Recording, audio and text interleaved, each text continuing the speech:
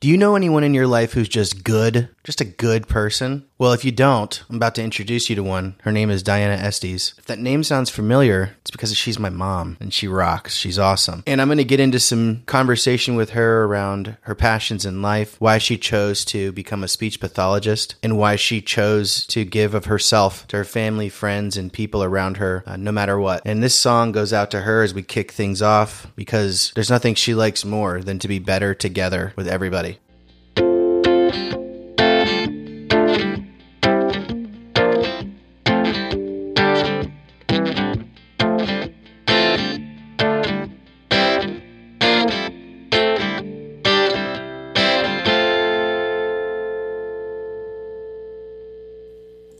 So my mom shows up at the house for the interview, and we sit down in the media room. I'm trying to set the mood just to make sure she feels comfortable, so I throw on YouTube, and I say, "What's your favorite song?" And she says, "Respect" by Aretha Franklin. We're singing, we're jamming. She's having a good time, just taking it easy, listening up for the interview, and she goes, "You know, this is the song I want played at my funeral." And I'm like, okay, that's an interesting start to the night, but noted, and I'll make sure that I make that happen. So here we go. People down the street, you should meet Diana Estes, the very first one. She rules rock and roll. Let's do it. Okay, we're off and running.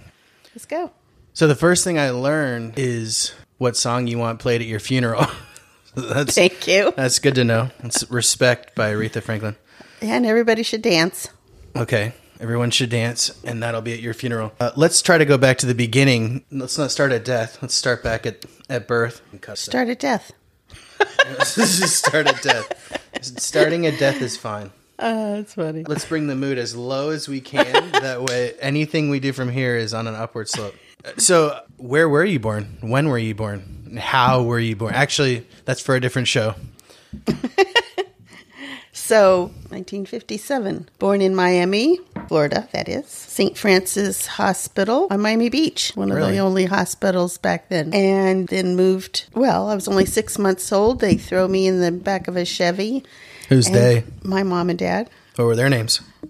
Dick and Phyllis. Dick Haig. The only, one and only, Dick Haig. Funny story. I called Andrea, my sister, your daughter, today for her birthday. Yeah. Phone rang and she picks up. And all I said was, "Happy birthday to you. Happy birthday to you. Happy birthday, you asshole." That's only my dad used to say it. Happy birthday to you. Didn't he leave us with wonderful things to pass on? I had to pass that one along. That's Every awesome. year, without fail, you do that one. I to lose it. It was very special to us. Right. Yeah, he was the best. So they put you in a what? A wagon? Put me in the back of a Chevy. Back then there were no car seats. There was no heat. There was no AC. There was nothing except a back seat. Oh my gosh. And of course, that's about a week driving to California. And then I was there for 12 years. That's where I was raised and had a pretty nice life in Pomona, which is east of LA. Pomona was a really nice little town. I went to San Jose Elementary. I walked to school every day. We had a giant fair down the road every year. My dad had his horse races down the road at the county fair. So. He liked horse races? I'm kidding. Yes, let's talk. Yeah, we'll get to that. It was a fun place to now, be raised. Now, did he move so he could walk to the horse races also? Pretty much, I think. So he could walk to the races, and then he knew you could walk to school. Pretty much think that's how it worked. If he lost worked. everything, you could just walk both ways. Absolutely. Okay, yeah. That's pretty smart. Yeah, I'm not sure that was the plan, but it worked out that way. And we lived along I-10. So our backyard was against I-10, which is like an I-95. We would hear a crash daily. Do you think it was the 10th interstate ever built? Is that why it's called I-10? And I-95 was the 95th interstate ever built? I have no clue. I just thought of that. When did you find out you were moving out of Pomona? So it was I don't even remember the discussion or if there was one. Mm-hmm. I had really bad allergies and the smog was real bad in LA. And Pomona was a valley, so it would sit there. So I think the doctor told my dad that you either have to move to the mountains or to Miami. Really? Yeah. He had his family in Miami, his brother and mother. Grandma B. Grandma B. Yeah. And Grandma Minnie followed us. Oh, she did? Oh, yes. That was my mom's mom. Was she in the back of the wagon? I don't remember. I think she must have been. Griswolds? Yeah. Well, so did you fly back to Miami or drive again? Drove. Grandma didn't like to fly, and I never flew until I was an adult. They drove everywhere. They used to drive to Tennessee all the time in the summer.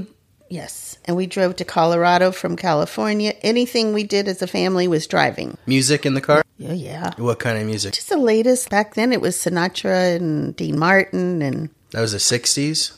The Rat Pack. So you were in California during the Haight-Ashbury days, 69? Yes. Do you remember that? I was young, so I just remember bits of it. Vietnam War was a big thing. Mm-hmm. The Woodstock. Yeah. Hell's Angels. The Beatles came to my back door in Hollywood, Hollywood, California for the first time. Yeah. And I was only about 7. So I didn't get to see Did you ever go him. to the Beatles? Oh, mm-hmm. But all that was very exciting and disturbing. Vietnam War was happening. We wore our little bracelets for them to come home. And did you know anybody who had to go to the war? No. No family members? Cousin Tommy Haig was in the Marines, and he was stationed in Camp Pendleton in California, so we would see him once in a while. Did you ever have, like, a lot of stress around, like, the drugs and stuff, or wasn't really... You know... You didn't feel it. Well, you were in elementary school, so you'd have been pretty rebellious if you were in that scene. You know, LSD was really big, and the music reflected that. Right. Coming out then in the 60s, psychedelic. But you never got into that, did you? No. I was a goody two-shoes. I had the Monkees and the Beatles and Bobby Sherman on my wall. I don't know who that is. Who's Bobby Sherman? Oh, you have to look him up. Bubblegum music, they used to call it. Was he cute or was his music good? Very cute. Oh. They had to be cute. Uh-huh. Yeah. Then they were all up on my wall. Yeah. None of the, Deep Purple. I was scared of that. I used to get Why, you thought that drugs would just... Drug music. Yeah, they would just magically enter your bloodstream if you listened to the music? Yeah. I was a little scared. Doors were big then. Morrison, he was weird. Good thing you didn't go to the concert in Miami where he flashed the crowd. No. That wouldn't have been good. They're all on drugs. Yes. Yeah. That was me. But did the culture influence your clothing? I wore my flowered jeans and my beads for fun. I wasn't a hippie. It was an interesting era. No invites to join the Hells Angels? You weren't interested in that? Mm-mm. Mm-hmm. Remember John Kennedy? Yeah. So we were John F. Kennedy? John F. Kennedy. First grade. Wait, JFK? JFK. Did you ask if I remember JFK? Yeah. Okay, yeah. But it was a very important time in my life, in Dad's life, and all of ours of that age. Because it's sort of like 9/11, where you will never forget where you were. And we were only 7. Oh, where were you? First grade in the school. And they shut everything down, and we all had to walk home. And you never forget that. You know, it was big time. Did Grandpa leave the track? Everyone wants to know. I'm not sure. They shut down the track. I bet not. They definitely did not shut down the track. I don't even have to check the record. He would not books. have stood for that. Yeah, it was a blip on the radar. They're like, we'll delay starting time. Shut everything down except the track. Except the track. Exactly. That must have been a shock to the system, though, because when you're a kid in elementary school, to hear that would be uncomfortable. Yeah, it was a big deal. Columbine happened in, 99? And then 2001 was 9/11. I remember going to school between those 3 years, and it was uncomfortable. You were wondering if somebody was going to blow up the school. Yeah. I feel bad for the kids because... there's so much information out now. When we were kids, you had to hear it from Walter Cronkite. Seriously was the only guy you heard it from. It was 3 channels on the TV. When he got on, that was the truth. And then there was nothing else. So now it's just so much information that's hard to process. Can you imagine when you're 7, Cronkite comes on and he says, "The president has been shot." And you're like, a kid, you're like, oh, I generally know what a gun is. And I guess a bullet came out of the gun and went into the... Now you get every angle of every single... Did you just mouth thank you? You're disgusted. I'm disgusted, but I'm just concerned about that. Yeah, because I don't think we can handle all of that information. I think children especially need to be protected from some things, I was kind of sheltered, right? We're pretty sheltered. Yeah. Good or bad, I don't know. That's just what I tried to do. I'm sure there was a lot you weren't sheltered from. Hey, between your dad and my dad. Yeah, true. bad words. No. I wasn't sheltered for the most part, kind of watched what you watched on TV, and I tried to do that. But we do a little bit of that. I mean, I think your point was, and I appreciate it, was it's difficult to process certain things at certain ages. So if you expose to everything, it dilutes the reality of everything, right? What it really is. Yeah, I know. Because then when someone says, well, that's not appropriate, you can't know the difference because you learned it too young. Yeah. Or heard it too young. Yeah. And just one more thing of that decade. The first man 70s? On the moon. Oh, 60s. 69. Right. We watched that on TV, live. No. That was huge. What kind of TV did you have? It was black and white, Black and white with the two knobs and the antennas. So my dad would stay up late with me and turn that on to see the live. So that was big times in the 60s. That's cool. Yeah. What other shows were on TV? Oh, fun ones. The Monkeys, Bewitched, and Gilligan's Island. Mm-hmm. It seems like it was all like fun, light shows, variety shows. I miss those. Well, the most important thing that ever happened to you was me, so let's try to get to that. Sure. So that was the 60s, then the 70s. What happened in the 70s when you moved to Miami? 70s. I was just trying to get through junior high and high school. I was a good student, so I didn't have much trouble. Why'd you say you were just trying to get through? Well, they're tough times to be in the junior high and high school. You were the new kid. Did you know anybody? I was the new kid. And I was kind of emotional. I remember feeling faint sometimes. Like, where am I? And my sweet friend Terry took me under her wing. Oh, yeah, Terry. That's when I met Terry. And she had 3 sisters, so she knew how to take care of another one.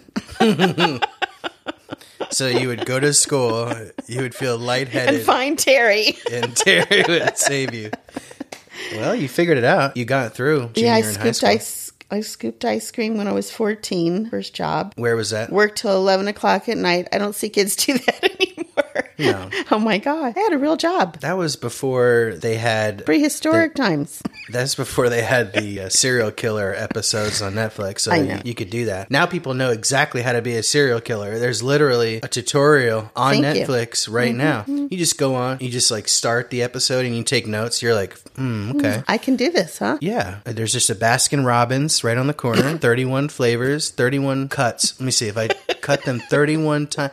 I could be the Baskin Robbins serial killer. Listen, I was in my pink and white short skirt outfit by the Most Sundays contest. I got on the corner of 79th Street and Biscayne. Yep, I remember. Which is not a very nice area now. At 10 o'clock at night. It depends what you're looking for.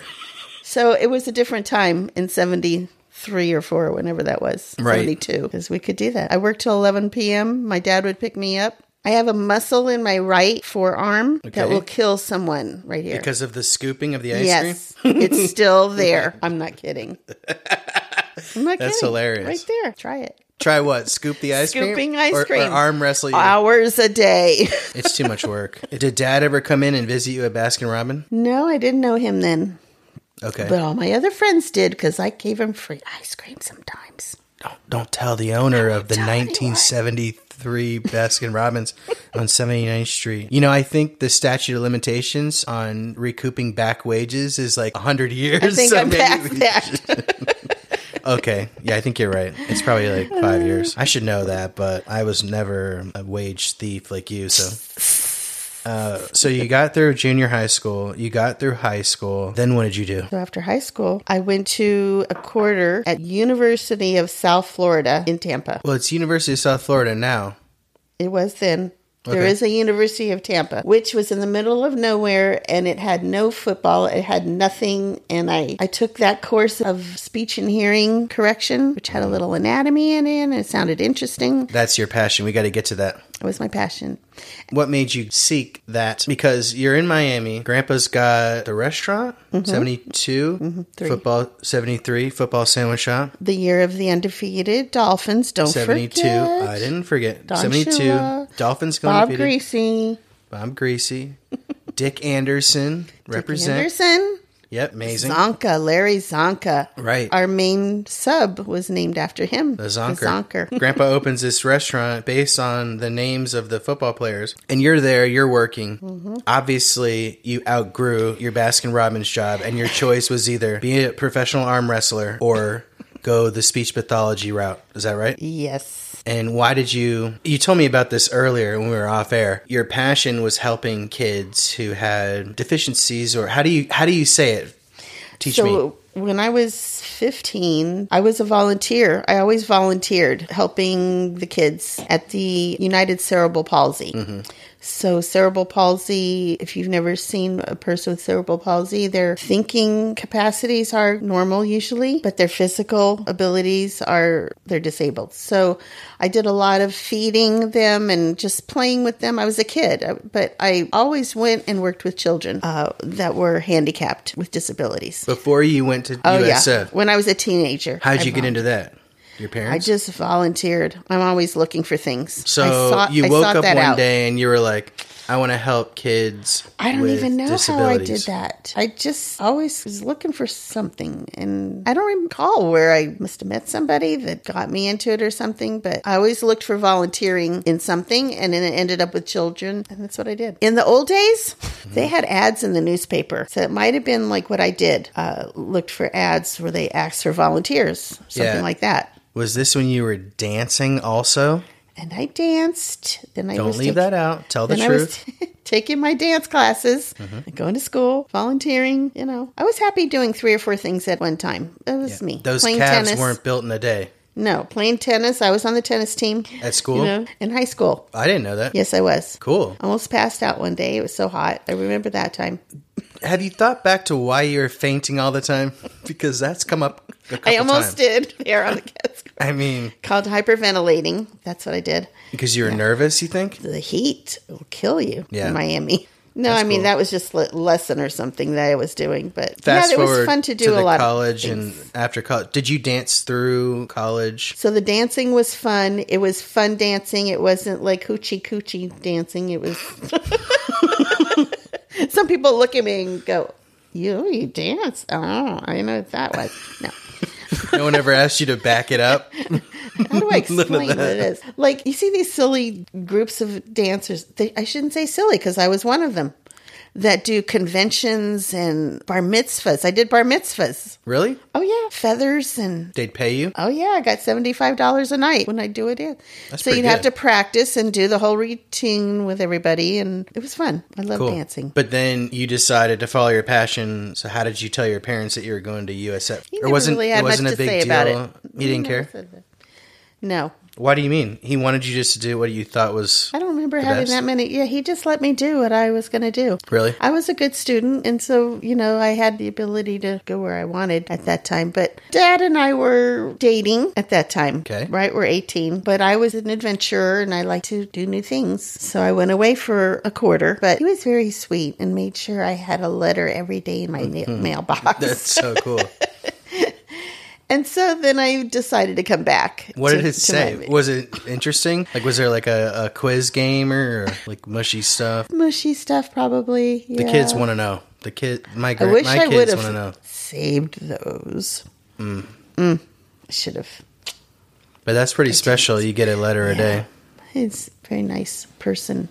And he was missing me and, working with my dad at that young age. And so then I came back to go to Barry University. Oh. For a year and a half. That's in Miami Shores on Northeast 2nd Avenue, which is right down the street from where your dad's shop was. Right. And so at this point, I don't even know I'm doing speech yet. When I decided that I probably wouldn't do well with 30 children for a whole day in a classroom. I honestly, I think it's a huge problem. The school system doesn't pay these teachers because that to me is one of the most difficult jobs in the world, because let me whisper this.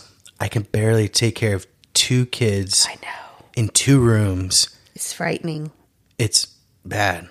Yeah. And it's me. I get it. Isn't that where we should put our monies and all of our efforts in raising our kids with the best teachers that could possibly be, and treat them with the utmost respect and value them? And how do you show value? You pay them, among other things. So. Are you saying right here live on air that you're running for governor of Texas? Yeah, possibly. Really? What would you shift away from to cover the costs of the teacher salaries? Have you thought about that? Of course you have. It kills me that when I see a 7-Eleven, it went up in 3 days. It went up. Oh, yeah. I know that's private money, but a school. And money's no object when you want a honey bun. or an icy. We could get schools as easily to help the teachers out. It would be awesome. And give them the dignity of it all is what. Yeah, that is a perfect point because they don't feel valued at all. Yeah. And they're supposed to be one of the most matured, poised individuals in our children's lives, and we treat them like they're lesser than. And they can't reflect that in front of children. They have to be... Do you think they go home and they just tell themselves, like, this is my purpose, and even though this is miserable, I'm just going to do this for the kids? And then we're just here, like... Well, because I love children so much, I took a job that was $8,000 a year when I did my first year in a school. I was like a teacher, but I was a speech therapist. So I worked less hard than a teacher. I had 3 at a time come to me. But that was the salary. And teachers love to teach. They love children. I think they do it if they got paid nothing, but that's not the right thing to do. Yeah, that's my point. Because they would do it no matter what. And they do it no matter what. They do it. And they do it with a smile on their face. Because don't children hold a teacher to the highest esteem? Right. They were the people that influenced me the most. Maybe not for everybody. But. Parents sit at home and they say, what's the big deal? Those teachers just look after kids and read from a book on a manual. Gosh forbid a teacher strays from that even one camel's hair and the parents lose their minds. It's really... I challenge anyone. I was watching a movie last night and I told your dad, get in front of that classroom of high school kids. It's the scariest thing you'll ever do. Mm-hmm. It is. I know. It's just scary. Were you watching Dead Poet Society? No, I don't remember. Sure. Captain, My Captain? No, what's another one? You go from Barry to University of Miami. You graduate with what? Bachelor's of Science. Speech correction, it was called then. Really? That's interesting. So then I got a job in schools there. They put me in the worst school of the county. What was it called? Bunch Park Elementary. And you did that for 10 years at Bunch Park? No. No, I didn't do the whole 10 years. Didn't you take me to that school? I doubt it. That was 79. Oh. I think I was out of there by then. I took you to another school where we were working with hearing impaired kids. Yeah. And did the sign language and everything. The Bunch Park taught me a lot of things, a lot of emotionally handicapped children, and, really makes you have compassion for children, what they are living with sometimes. We're going to get to some of the later in life things you did in terms of going off and consulting and working on your own. When you look back at your time in the school system, what are your memories about that? I love the children. Mm-hmm. Yeah. And the second half of my career was with adults after I was 50. And that's when I started working with adults, which was more my speed at that point. You felt like it, or your career kind of... It was a little hard to deal with the disabled children and the energy it took and the things I had to do, when I got a little bit older. Yeah. Let's talk about me now. It's the most important thing. So you had me in 1984. Right. And then what? Let's see, at that time. So you were 1. I'm dancing, working at home health in schools. How many jobs did you have? I was in the schools at that time. And then I found out that the school system would pay for my master's degree. So when you were 1, your dad and your grandmas helped take care of you while I went to work first, then classes after in Fort Lauderdale. I had to do my internships and things like that for 3 years. And then I got my master's. And that enabled me to work part-time doing like home health and hospitals and things. You got your master's at Nova? Yeah. Mm-hmm. Right. So it's a lot. But I love challenges. Yeah. You kind of like school, don't you? I love school. I always like to learn. That wasn't passed down because I hate school.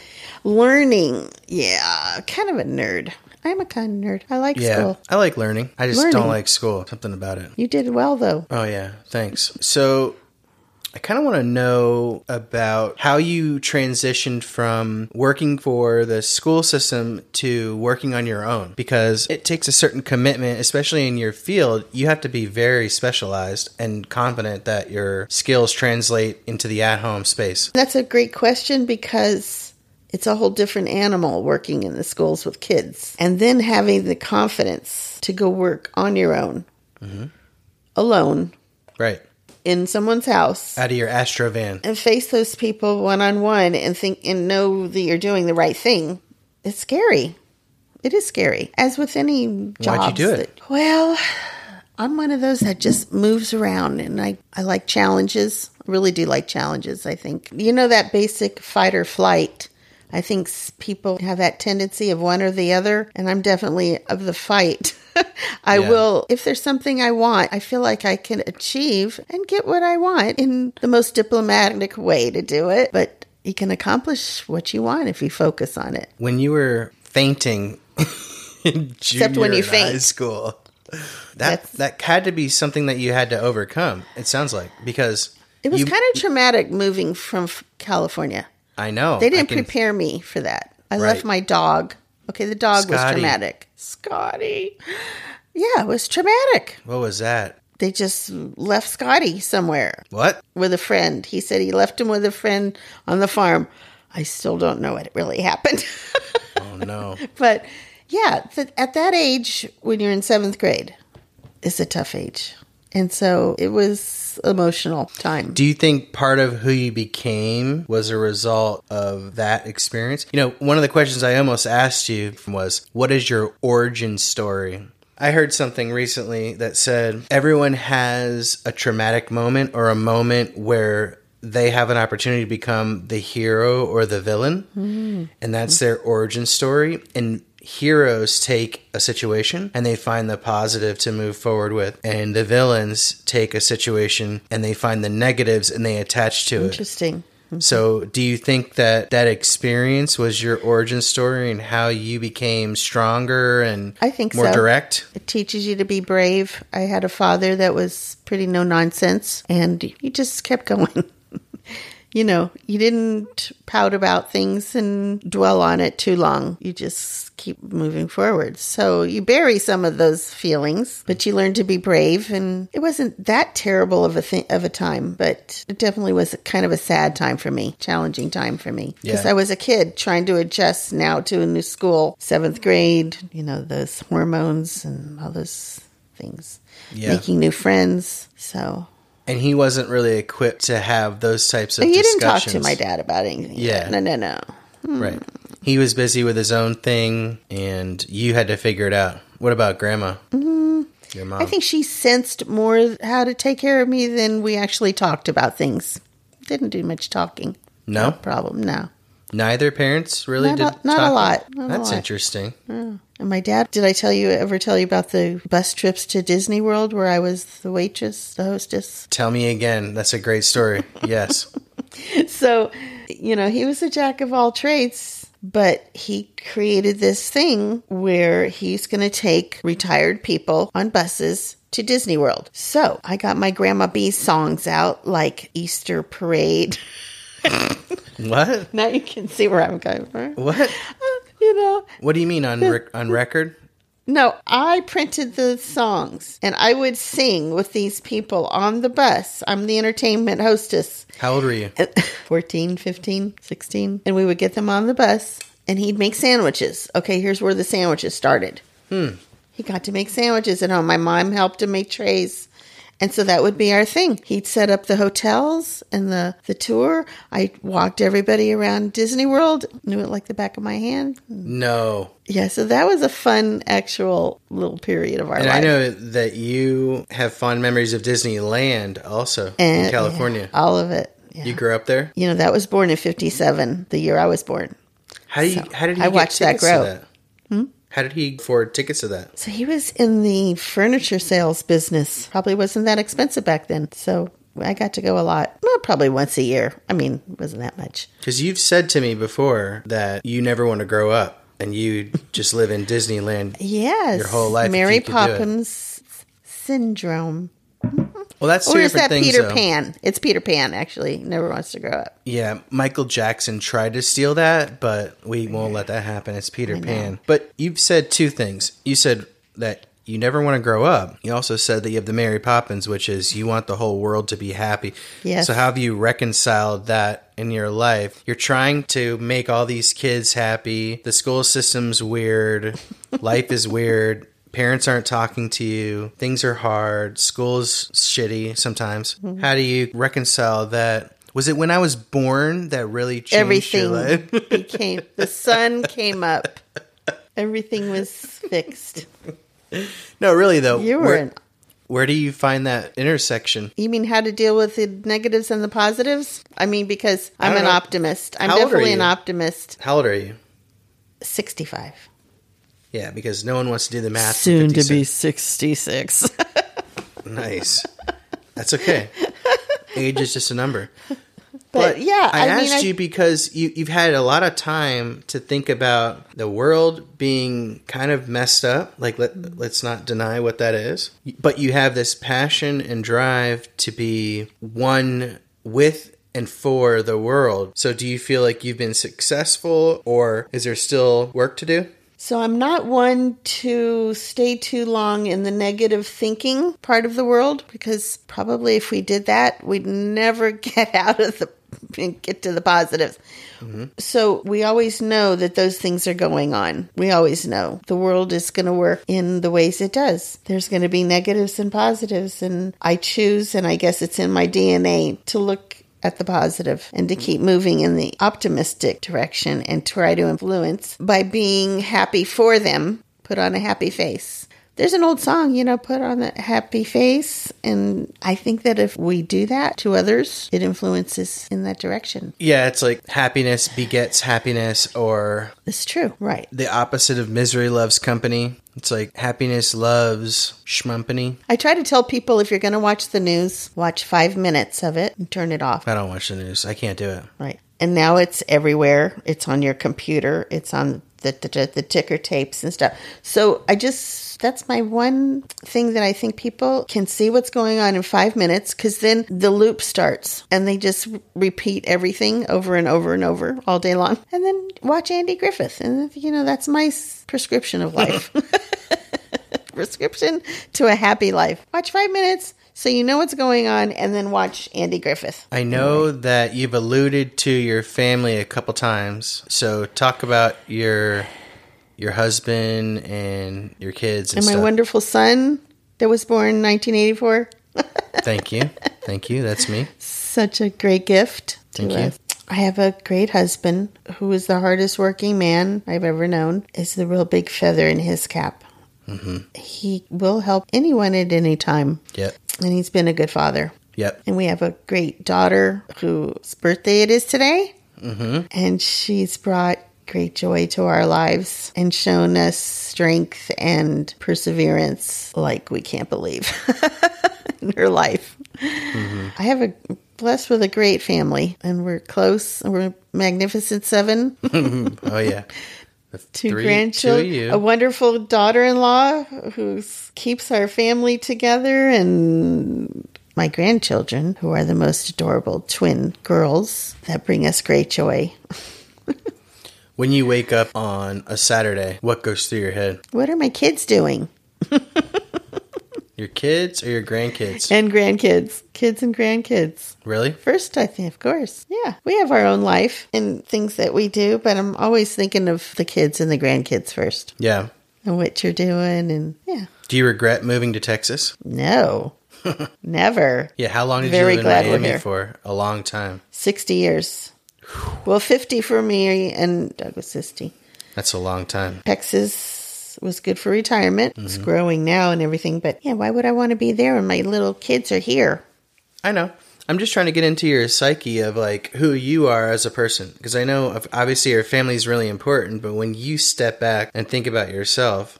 Well, I am independent, and I like to do my own things and make plans and travel, but treasure those times that I can spend with the kids, for sure. I'm lucky to have it all. What do you want to do when you grow up?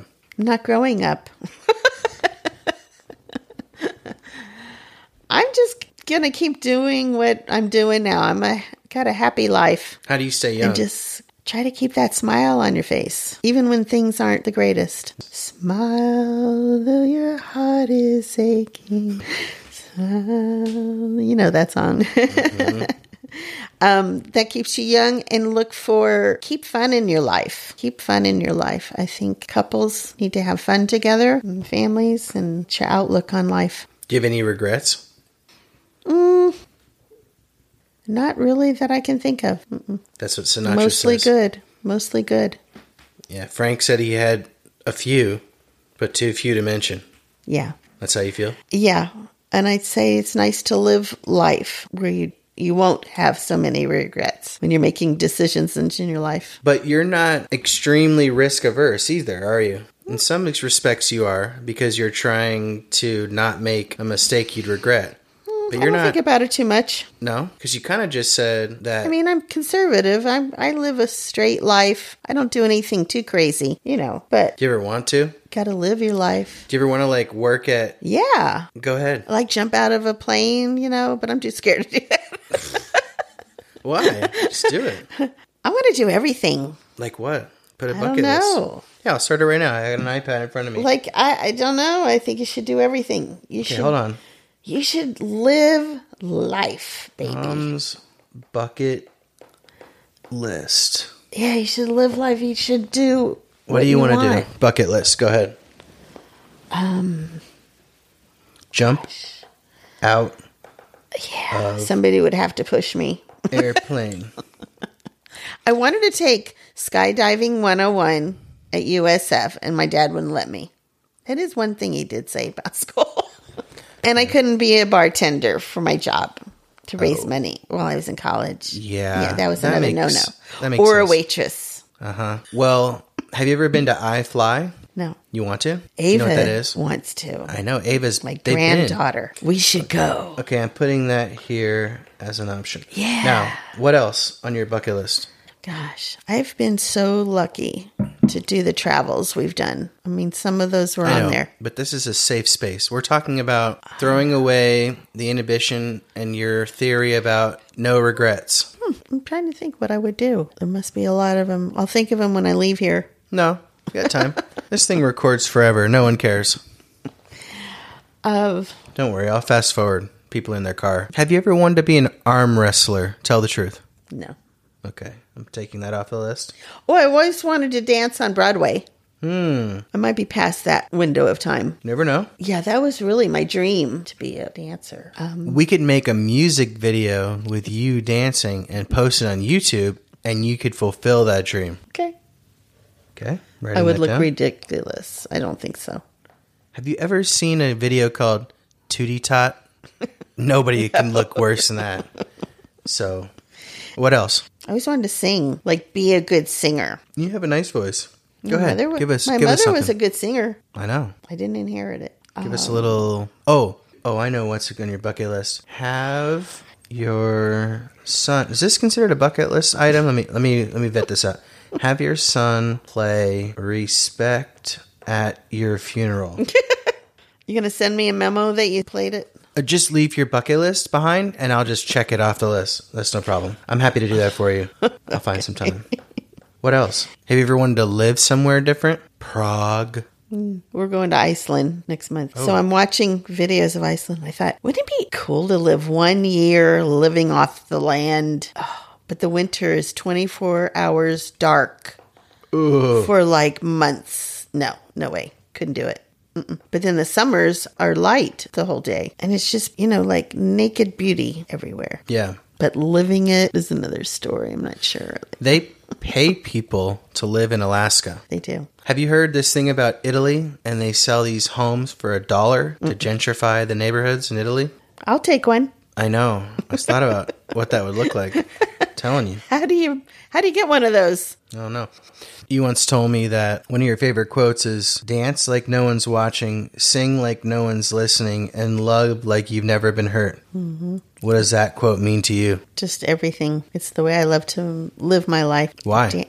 Just because singing and dancing, for one thing, are the great release of energy. It's happiness. It's exercise. Dancing to me is more fun than going to the gym. Dance, you get exercise. Music, I love. And loving, you just can't be afraid in life. You have to keep moving forward. You're going to get hurt. We're all hurt, sometime in our life.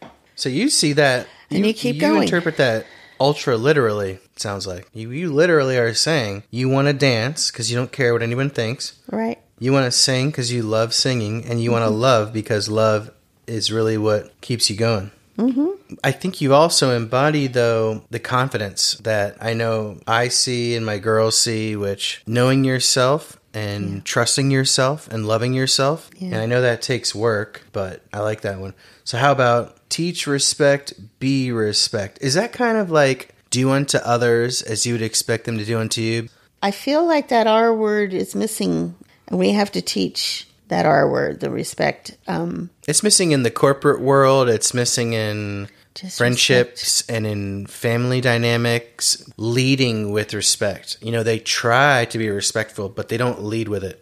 There's too much narcissism. Mm-hmm.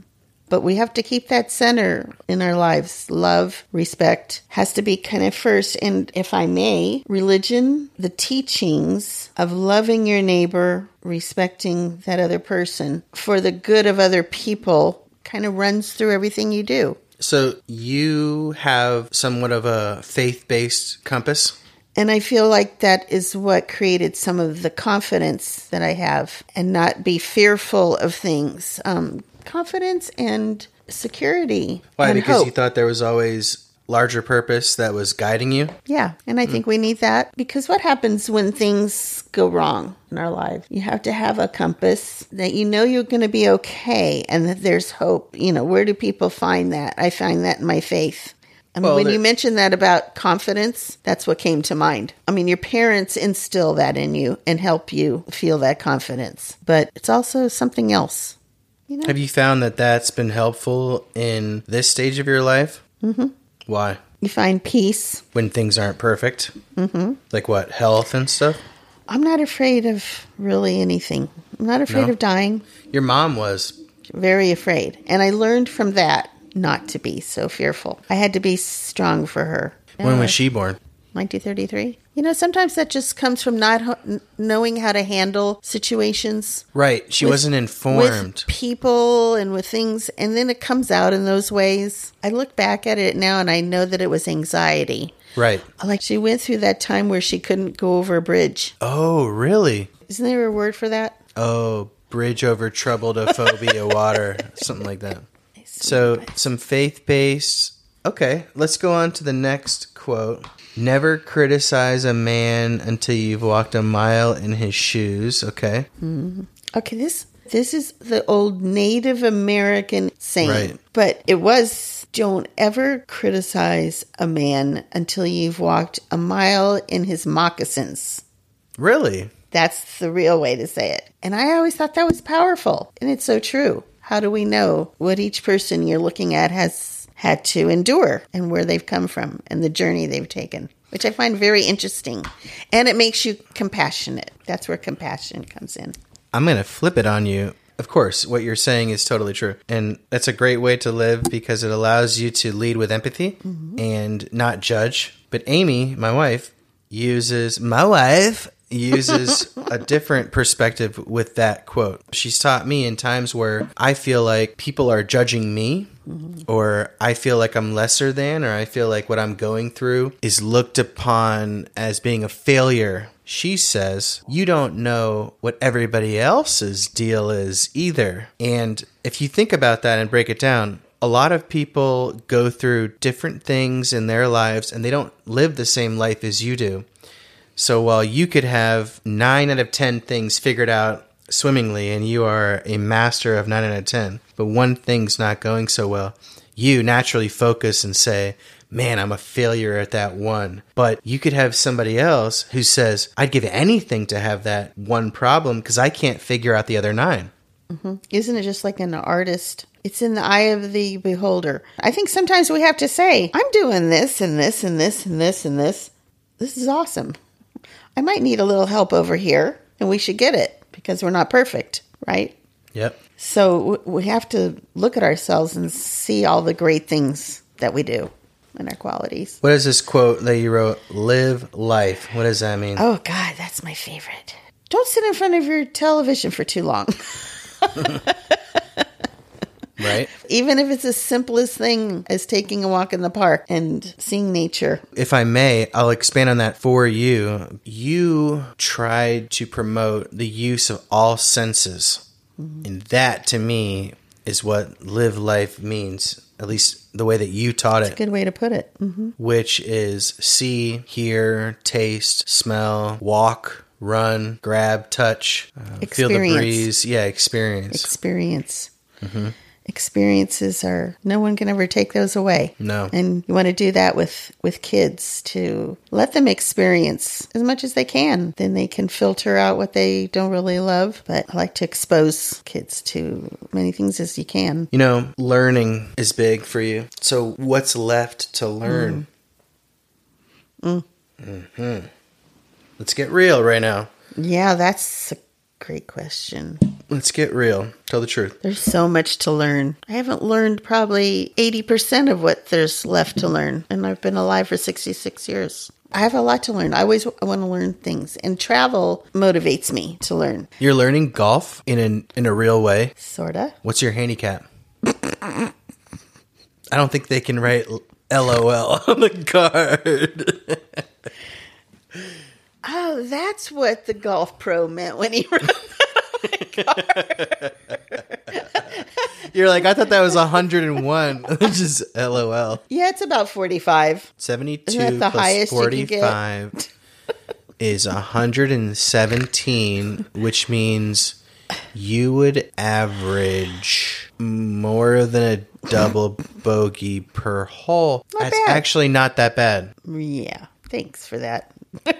Know how bad that is. Assuming I did the math correctly, that is. I could be off, and then you really could be bad, but... So I have to keep going to the driving range. That's right. Keep practicing. I like challenges. I'm not afraid. No. I could be embarrassed and not do it, and afraid that I'm going to embarrass myself. But you know what? I just go try. To your point, you said, I don't feel embarrassed. Because the reality is, if you didn't do anything, you would have a handicap of 1,000,000, an infinity. That's right. So if you do something, you're at least doing better than doing nothing. The other thing that I was talking about with Amy the other day, or with Andrea maybe, was I remember I used to go for jogs. It was when I was training for a 10K, and I would be super tired, like to the point where I couldn't even move. And I would think about my grandma, Irene, who was right down the street at the time, and I thought, she's holed up in that recliner. She can barely get around. She'd give anything to run half a mile in a jogging slow pace, and that kept me going. Yes. So that perspective helps. Because we are blessed with so many reasons to keep doing and to keep going. You had me helping the Special Olympics. You had me helping. And look at those people. Oh my gosh. They're amazing. I'm so inspired by the people like that. How do they do that? You ever seen They're so above us. Yeah. Have you ever seen the tennis in the wheelchairs? That's new. Tennis. Love it. And right now, Wimbledon's going on. I'm going to have to show you that clip. It's incredible. They get 2 bounces. Imagine those people, okay, go way back to when they're in this wheelchair. You either have that fight or flight. I know. I'm going to sit here because I can't do anything. Or I'm going to try. I'm going to roll that wheelchair a few feet. I'm going to see if I can hit a ball. Imagine how that starts. And then a little more and a little more and a little more practice. Yep. And a little more practice. And before you know it, you're doing something. Yep. You've passed that gene down. I do it for a living in HR.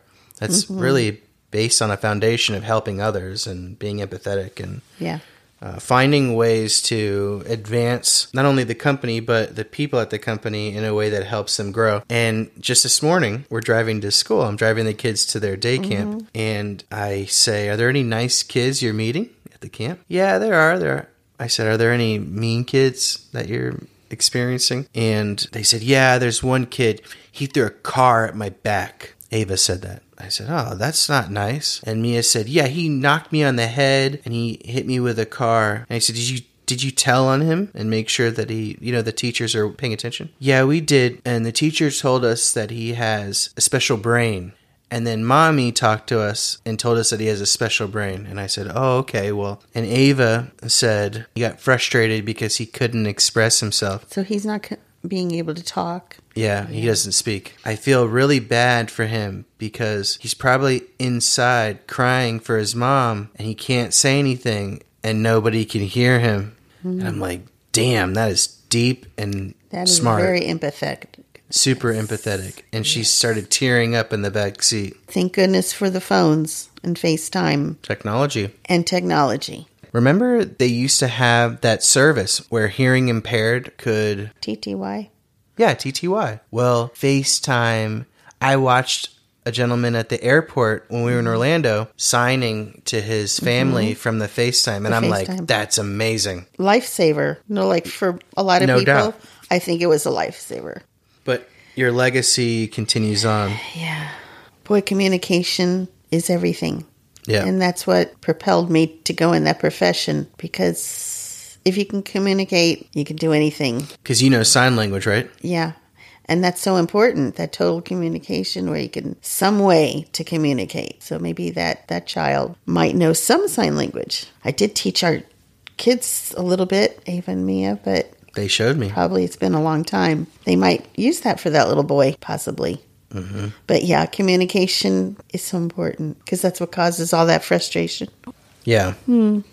I have great grandchildren. They're wonderful human beings. And that's what we want to instill in all the children, that empathy in my perfect world. Yeah. Well, it's difficult because it's like driving. No matter how empathetic and kind you are, there are all these other people around you who influence your space. That's why home is so important because, the real world is out there. What do you want your legacy to be? That I was a good person that made others happy in their lives. That I could bring joy to others. How do you quantify happiness? Being content with your life without losing that drive to see more, but being content with what you have and where you are. Have you ever figured out how to live in the moment? Because I'm still trying to figure that out. Well, I think part of that is paying attention to what is right in front of you. How do you cut through the fog of the distractions? Focusing on what's in front of you, on just that. Is that why you're staring at me right now? Yeah, I'm focusing on you. Right. It's intent. It's intent and it's intense. Mm-hmm. You know, when you're in the moment, gather everything that's happening in that moment because that moment's gone. But you have an active mind. That's a good thing. Yeah, but when you're always thinking about the next thing, you lose sight of the current. Mm-hmm. And then you find yourself longing for the past immediately after the current happened. I know. Don't ever long for anything. It is what it is, and we live each moment the best we can, and it's okay. You're going to have another good moment. True. But yeah, I think focusing on what you're listening to and taking it all in, it's not easy. When you're working and having children and trying to keep a house and trying to keep kids and doing everything else and trying to keep your career, hey, fleeting moments. My life now, I can focus more. We can focus more on what's in front of us. Yes. We have the time to, less distractions. So I can totally understand that. Yeah. They try to teach in the corporate world or the world of business, strategic thinking is highly sought after and highly valued because anyone can be transactional and anyone can be tactical at that level of there's an objective, I achieve it, I move on to the next objective. I achieve it, move on to the next objective.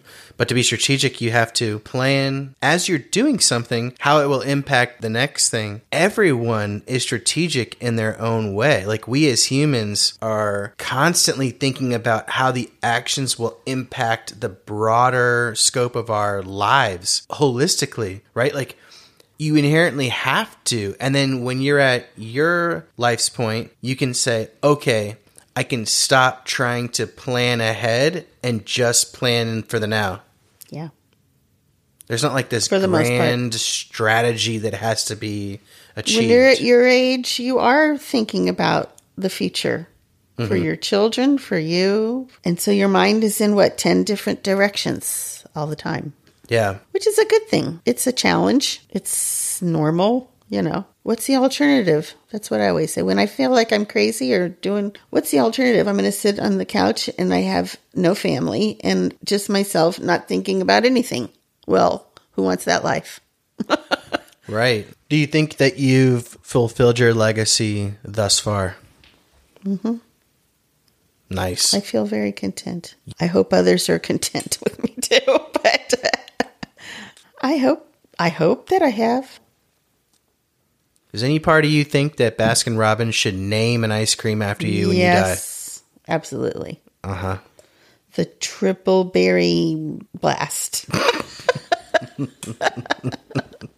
No, I'm sure there have been times when I've disappointed people and I have things to work on, and I try to work on things all myself. But fulfilling the legacy of what I said about helping others and trying to make others' lives better, I feel content in that. I've accomplished that. But I'm never done. Right. Yeah. What do you think about the Diana split? Well, they call me Diana Banana, so. The Diana Banana split. That's good. You're so clever, my son. Thank you. Well, one more question for you. What are you most grateful for? Because that's what you said that's really the underlying theme of some of the things that you and I talk about when we go for sushi. Mm-hmm. You talk about how lucky you are and how grateful you are. I asked you what you think when you wake up on Saturday morning, but what do you think about when you go to bed on Friday night? I say my prayers. I call them prayers. And I thank God for what I have in my life, for everything, for my home, my food, my children, my grandchildren, my life in general. I try to actually say thank you for those things to the universe. Pretty good life, huh? Yeah, I'm a lucky person. Mm-hmm. And I think even if you don't have the big things like travel and those things, your life can be happy and content with just the things around you, your backyard, nature around you, walking a trail, children, people. Ange, your daughter, my sister, is starting a company called Comfort Zen, which is centered around this idea that getting out of your comfort zone can provide you with the space to feel more yourself. And to your point, there's so much joy and fulfillment to be found in the simplest things, in simple experiences, in situations where otherwise you thought you couldn't achieve. It really does tie into a lot of things you've said around accepting challenge, running after opportunity, learning, sharing positivity. Mm-hmm. Things we talked about in terms of those who aren't able would give anything to do some things that people who are able can do. And those who aren't able can still find joy in things that work for them. It's just tapping into that space in the world. Right. Yeah. Getting out of your comfort zone is probably important for certain things that you're fearful about. Yeah. You have to overcome those somehow. What are you fearful of? So I just said that to my husband. I don't fear things. Are you in denial? Well, maybe. I don't really have fear. If you keep yourself busy enough doing things, there's not enough time to think about all that negative stuff on the TV, all the negative stuff over here, and what I should be afraid of. And I just try not to waste time doing that. I think Ange's app that she's developing sounds really valuable. Yeah, we'll have to have her on the show to ask her about that. Yeah. If you had a megaphone on the top of Empire State Building? Yes. What would you tell the 65 going on 66-year-olds out there? Live life. Like no excuses, right? Get out, do something within your capacity. So many opportunities, Because you said if you could tell yourself something 15 years ago, you'd say, hang in there, there's so much happiness ahead of you. What do you mean? That did sound like I was unhappy. When I wrote that, I even said, well, I don't think I was that unhappy. Maybe if you are unhappy or having a lot of struggles and challenges, just to keep going, to keep working at whatever, we've had our marital, being married isn't the easiest thing. You have your challenges. Mm-hmm. And so when times get like that, you have to pull yourself up by the bootstraps and look forward, and that things will get better. But it's not an accident that things get better. You have to work on it. You really work at it. You have to work at it. Yeah. And it takes great patience and perseverance. And trust and respect. And trust and respect and all those things. Yeah. I mean, 10 years ago was when I moved to Austin, so not that it's about me, but yeah, it's possible. That was hard. Yeah. And what would you tell someone who is going through a work transition from corporate world to working on their own and being a... So use all your knowledge that you've acquired and have the confidence because you know what to do. Mm-hmm. Sometimes it's just being brave. Even if you're not credentialed, because you had the backing of a master's degree, you had your certifications. But you have all this experience and knowledge. Just the same thing, pretty much. That's all that is. Leverage technology, ask questions, don't be afraid to network, live life. Be brave. Be brave. I think with those transitions, you just have to be brave and confident. Don't let fear overtake you because it's probably not a rational feeling. Knowing this recording is going to live in eternity, is there anything you want to say to anyone to capture tonight? Go ahead. I think you're amazing. She's looking right at me when she says that. Thank you. And just that I'm so grateful for my family. All of you. Yeah. Well, you've said a lot. Almost everything. This is going to be episode 1. I'm telling you right now, there's going to be more than one episode with us. Really? I can feel it. Oh, yeah. Think so?